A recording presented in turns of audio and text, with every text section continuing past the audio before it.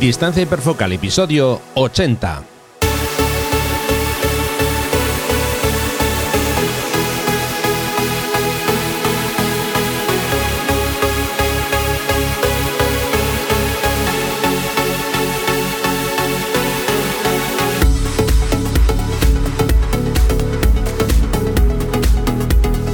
Hola, ¿qué tal? ¿Cómo estáis? Bienvenidos a un nuevo episodio de Distancia hiperfocal, el podcast de fotografía de paisaje y viajes. Soy Rafa Irusta, fotógrafo especializado en fotografía de paisaje, y como ya sabéis, colabora conmigo Sandra Vallaure, fotógrafa, viajera y responsable del podcast Destinos y Faca. Pero en este episodio no podrá acompañarnos por cuestiones de agenda, así que esta vez vais a tener que escucharme solo a mí, ya lo siento. Un saludito desde aquí para Sandra. Bueno, aprovechando que hemos estrenado año hace pocos días, os quiero presentar la agenda de mis talleres de fotografía de paisaje para la primavera de 2021. Así que, si os parece, bueno, pues poquito a poco nos ponemos manos a la obra y empezamos ya.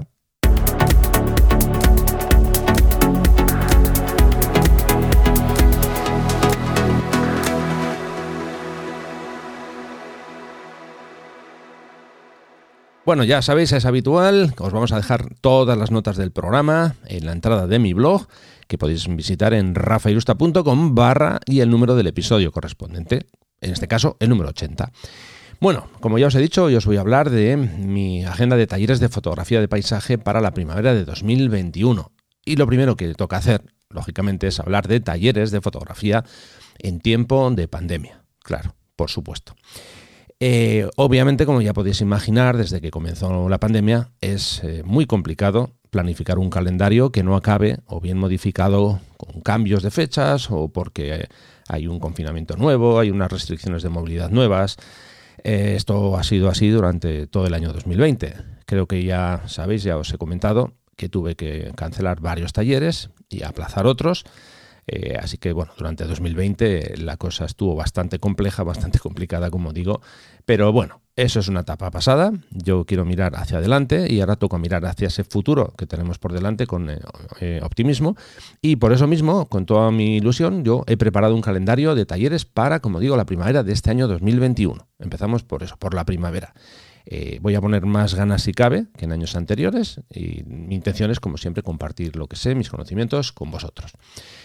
Obviamente, como digo, para llevar a cabo este tipo de talleres, este tipo de formación, hay que pensar en la seguridad, o por lo menos yo así lo entiendo, ¿no? Y pensando en vuestra seguridad, en la seguridad de los participantes, tanto vosotros como mía como profesor y Irache como coordinadora de los talleres, lo que vamos a hacer es adoptar varias medidas recomendadas por las autoridades sanitarias, que ya tomamos en los dos talleres que pudimos hacer en otoño. Solamente pudimos hacer dos en otoño de 2020, y nos sirvió también para aprender diferentes cosas que había que pulir, y bueno, ya lo tenemos muy claro y vamos a seguir, como digo, con esas medidas. Os las voy a repasar de forma muy breve. Y bueno, empezamos con el uso obligatorio de mascarilla cubriéndonos la nariz y la boca, lavado de manos siempre que sea posible, uso de gel hidroalcohólico, nos tomamos la temperatura por la mañana antes de salir hacia las localizaciones, y por supuesto lo que hacemos es mantener la distancia de seguridad entre nosotros para que no haya ningún problema. Eso, como digo, son esas medidas son las que adoptamos siempre en nuestros talleres, y es lo que vamos a hacer también en este año 2021.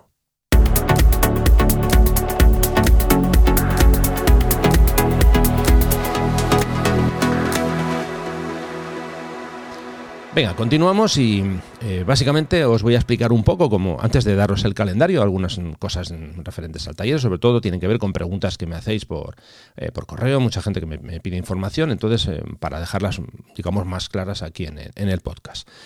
Bueno, lo que yo hago antes de la fecha de un taller, de cualquiera de ellos, intento llegar como mínimo un día antes, a veces incluso más, porque me gusta repasar la zona en la que vamos a estar.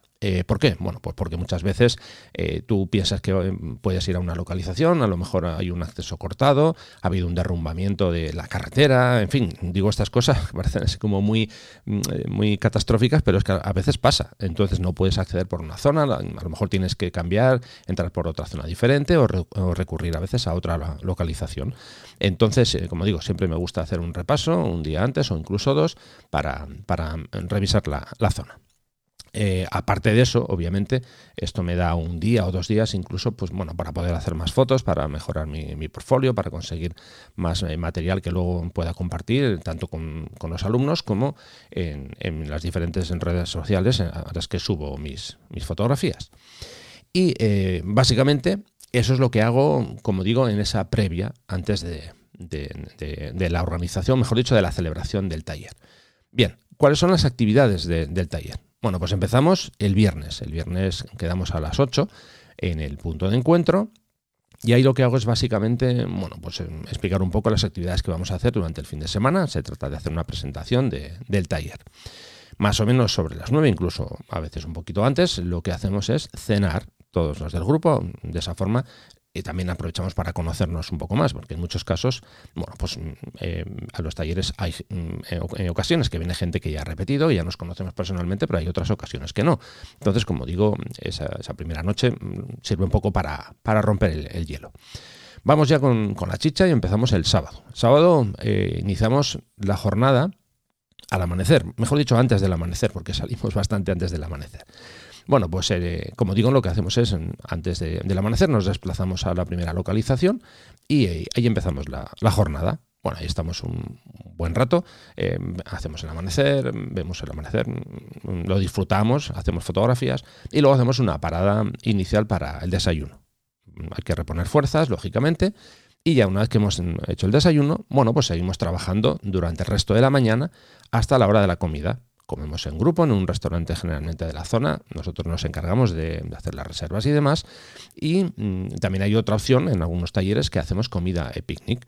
De hecho, una cosa, si alguien no quiere comer con nosotros por lo que sea, porque no le apetece, o en fin, o se quiere llevar su propia comida, no hay ningún problema y puede comer por su cuenta. Bueno, una vez que ya hemos hecho la comida, toca la salida fotográfica al atardecer. Ahí es donde desarrollamos toda la actividad durante la tarde y ya finalmente, como digo, hasta el final del atardecer para acercarnos de nuevo al alojamiento, deja todo el material, mochilas y demás y ya nos vamos al momento de la cena, que de nuevo, como digo, hay que reponer fuerzas. Bueno, pasamos ya a las actividades del domingo. El domingo, igual que el sábado, hacemos la salida fotográfica al amanecer, antes del amanecer, insisto. Una vez que ya hemos terminado esa primera sesión, nos vamos al desayuno, reponemos fuerzas de nuevo y ya nos vamos al hotel, generalmente a recoger las maletas y una vez que hemos recogido las maletas, con todo ya recogido, bueno, nos vamos a visitar la última localización, la que servirá para cerrar las actividades de ese fin de semana, hasta que hacemos la despedida del taller. Bien, otra de las preguntas recurrentes, ¿cuál es el itinerario del taller? Bien, esto siempre depende porque yo tengo una base con una serie de localizaciones a las que me gusta llevaros, pero claro, como ya os comentaba antes, a veces hay localizaciones a las que no se puede acceder por cualquier motivo, por cualquier situación, entonces tanto ese motivo de posibles interrupciones de accesos y demás son los que influyen en la decisión final, además, por supuesto, de las condiciones meteorológicas. Eso también es otro de los factores que al final me indica a dónde vamos a ir. Por eso, generalmente el itinerario se suele marcar o lo suelo comunicar o bien el viernes por la tarde o incluso sábado por la mañana y domingo. A mí lo que me gusta realmente es lo que digo siempre a los que vienen conmigo a uno de mis talleres, es que os dejéis llevar. Que simplemente que confiéis en mí, que yo voy a buscar las mejores localizaciones para vosotros, las que tengan mejores condiciones, y simplemente que vengáis a disfrutar. Nos encargamos, tanto Irache como yo, de organizar todo para que lo tengáis todo preparado y dispuesto, solamente para que vosotros solamente tengáis que venir y hacer fotos y disfrutar de la fotografía. ¿De acuerdo? Otra de las preguntas, relacionada también con las actividades, es si hay tiempo para descansar en el hotel. Bueno, yo os explico, cuando nosotros salimos por la mañana y no regresamos hasta por la noche. No hay pausa, por ejemplo, para echar la siesta. Esto ya lo comentaba en otros episodios en los que he hablado de mis talleres. No, lo que hacemos, como digo, es empezar la jornada por la mañana y aprovechar al máximo. Intentamos sacar el máximo provecho posible, el máximo jugo a las localizaciones, en fin, momentos que a veces no estamos haciendo fotos, pero estamos charlando, estamos hablando sobre fotografía. Realmente al final lo que intentamos hacer es que sea un fin de semana completo de fotografía, donde hablamos de fotografía, pensamos sobre fotografía, en fin, se dan, por ejemplo, en muchos casos, a la hora del desayuno, a la hora de la comida o a la hora de la cena, muchas charlas en las que simplemente, como digo, estamos compartiendo lo que nos gusta, ¿no? Que es la fotografía, en este caso, la fotografía de paisajes.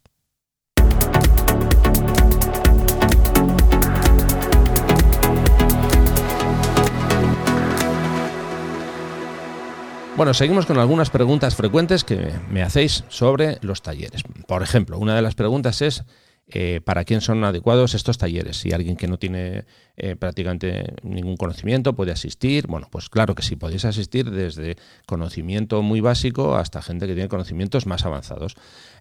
Yo lo que hago es intentar ponerme, digamos, en el nivel en el que tiene cada uno, y en función de eso pues intento darle los mejores consejos posibles. O sea, por eso digo que estamos abiertos a cualquier tipo de nivel. Más preguntas habituales. La pregunta es si habrá teoría y práctica en los talleres. Sí, claro que hay teoría y práctica. Lo que pasa es que a mí no me gusta impartir la teoría en una clase, encerrado, sino que yo quiero hacer eso, y de hecho es lo que hago en el campo, ¿no? Ahí es donde nos reunimos y donde hacemos prácticas, y sobre la marcha yo os voy dando diversas directrices a nivel teórico para luego desarrollar en plan práctico. ¿Vale? Bien. Pregunta muy recurrente: ¿qué sucede si tenemos mal tiempo durante el taller? Que esto es normal que tengáis esa duda, porque ¿qué pasa si tenemos un montón de lluvia y demás? Bueno, obviamente hay que tener en cuenta una cosa. Cuando estamos practicando fotografía de paisaje, hay que pensar que el buen tiempo para nosotros no es ese que tenemos el sol de justicia, sin nubes, no, sino que nosotros, en nuestro caso, siempre intentamos, o por lo menos yo, buscar una situación que no sea esa, sino que lo que hacemos al final es intentar buscar situaciones donde el tiempo no sea lo que, digamos, la mayoría considera como buen tiempo, ¿no? Quiero decir con esto que dentro de la fotografía de paisaje el mal tiempo no significa no hacer fotos, sino que simplemente es un poco más molesto, porque a veces tenemos que llevar paraguas, tenemos que llevar, en fin, pues un impermeable, en fin, son ese tipo de situaciones que lo que intentamos es, bueno, pues paliarlas de la mejor manera posible, pero ya digo, hombre, ¿que puede darse el caso que las condiciones son extremadamente adversas? Claro que sí, puede pasar. Entonces, bueno, si hay que modificar el programa establecido, se hace. Y, por supuesto, en caso de que definitivamente no se puede asistir al taller, bueno, es tan sencillo como ofreceros la posibilidad de asistir a otro de los talleres, manteniendo, por supuesto, el pago que habéis hecho, y si no, en caso de que yo tenga que cancelarlo, tranquilos, que yo os abono el importe total del taller. ¿De acuerdo? Ya digo, lo podéis dejar para otro taller, eso ya como vosotros veáis. Más preguntas recurrentes que me hacéis, y esta también se da bastante, es si vamos a dedicar tiempo al revelado de imágenes. Bueno, aquí yo tengo una opinión muy, muy clara. Si queremos dedicarle tiempo a revelado de imágenes, no sirve con hacer un domingo por la mañana 1 hora o un par de horas, no. Habría que centrarse bastante más tiempo, y sobre todo habría que pensar que, claro, si yo os hablo, por ejemplo, de cómo revelo yo mis fotos, yo trabajo con Adobe Lightroom, pero no todo el mundo trabaja con ese revelador de imágenes. Entonces, claro, imaginaos un grupo de 8, 10, 12 personas, sería muy complicado, porque imaginemos que de un grupo de 8 personas, hay 2 que utilizan Lightroom, 2 que utilizan Photoshop, 2 que utilizan Capture One, y así o sea, lo vamos dividiendo, ¿no? Bien, los que usan Photoshop, estoy hablando de Adobe Camera Raw como Lightroom, bueno, más o menos podrían arreglarse con lo que yo les diga. Pero claro, la gente que está utilizando Capture One, por ejemplo, o Luminar, en fin, otros programas de revelado, se van a encontrar con que, sí, aunque a nivel general vayan a entender lo que yo les pueda decir, se van a, sobre todo si no son, digamos, alumnos avanzados en ese tema de revelado, se van a encontrar con un pequeño problema, una pequeña complicación, ¿no? Entonces, yo lo que hago es, para impartir una formación escasa de 1 hora, un par de horas, pues prefiero no hacerlo, porque, insisto, creo que eso se merece un tiempo bastante más dedicado únicamente a ese apartado. Entonces, yo ya desde hace mucho tiempo opto por no hacer revelado en los talleres. Derivado de esta pregunta, claro, hay gente que me dice que si necesita un ordenador portátil para asistir a mis talleres de formación. Realmente no, a no ser que tú quieras llevar el portátil para visualizar las fotos que has hecho, pero nada más. No, durante el taller no vamos a utilizar ningún portátil ni vamos a hacer, como digo, ningún tipo de revelado. ¿De acuerdo?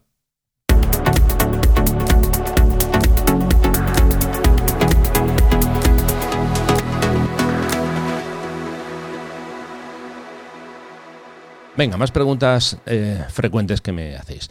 ¿Cuál es el equipo básico que hay que llevar para asistir a uno de mis talleres? Bueno, realmente, a ver, no hay una limitación. Podéis ir incluso si queréis con un móvil, pero yo lo que sí que os recomiendo es que si queréis sacar el mejor partido, bueno, pues que llevéis una cámara que sea reflex, si puede ser, que tenga objetivos intercambiables, si es posible.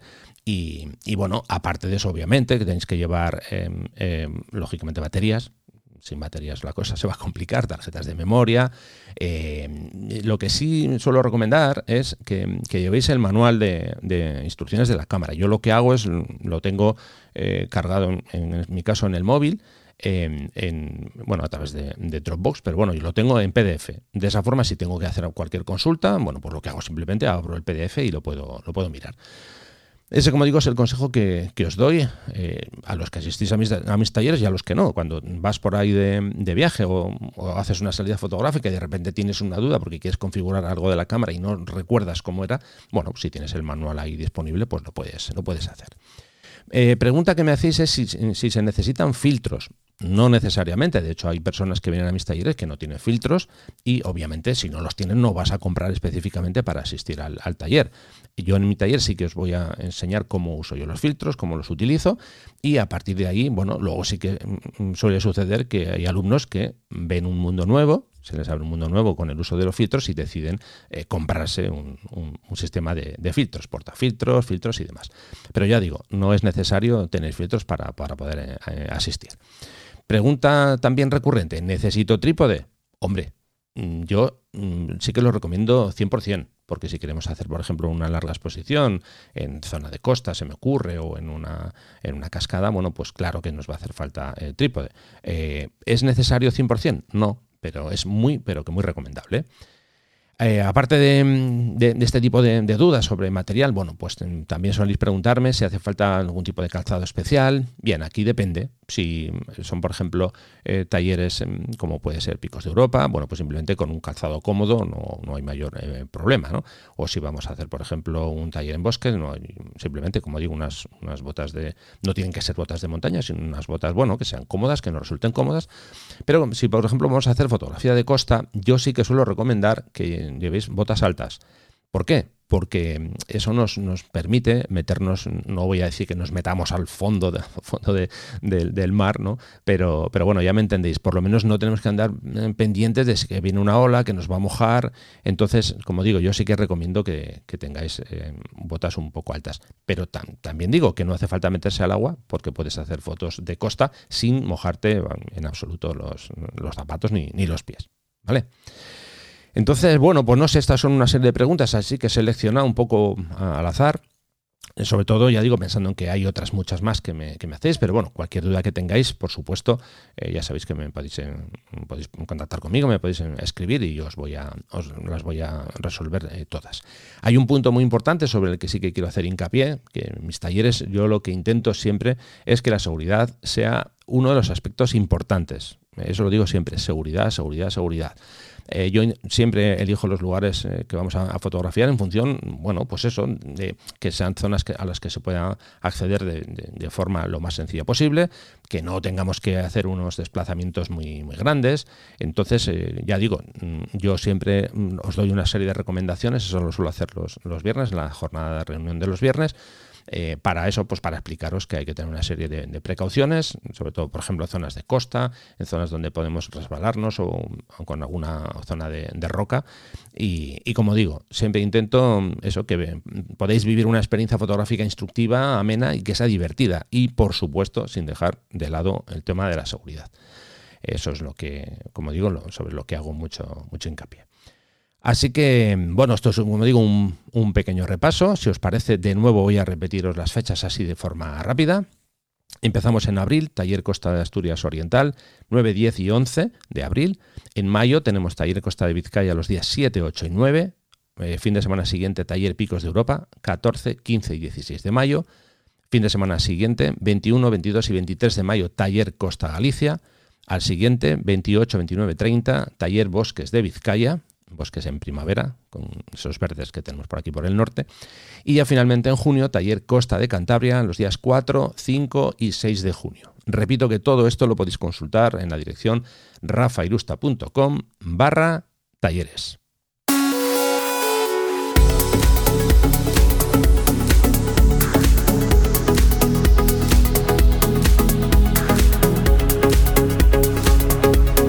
Bueno, pues nada, hasta aquí ha llegado el episodio de hoy. Hemos echado mucho de menos a Sandra, por lo menos yo, que ya tengo ganas de que aparezca por aquí en el siguiente episodio. Seguro que la agenda ya se lo permite.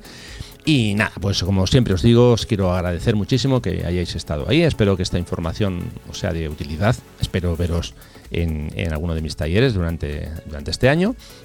Así que nada, lo dicho, si queréis contactar para cualquier duda o demás, ya sabéis que tenéis formulario de contacto en mi página web, o si no, podéis encontrarme en todas las redes sociales habituales, en Facebook, en Twitter, en Instagram, en fin.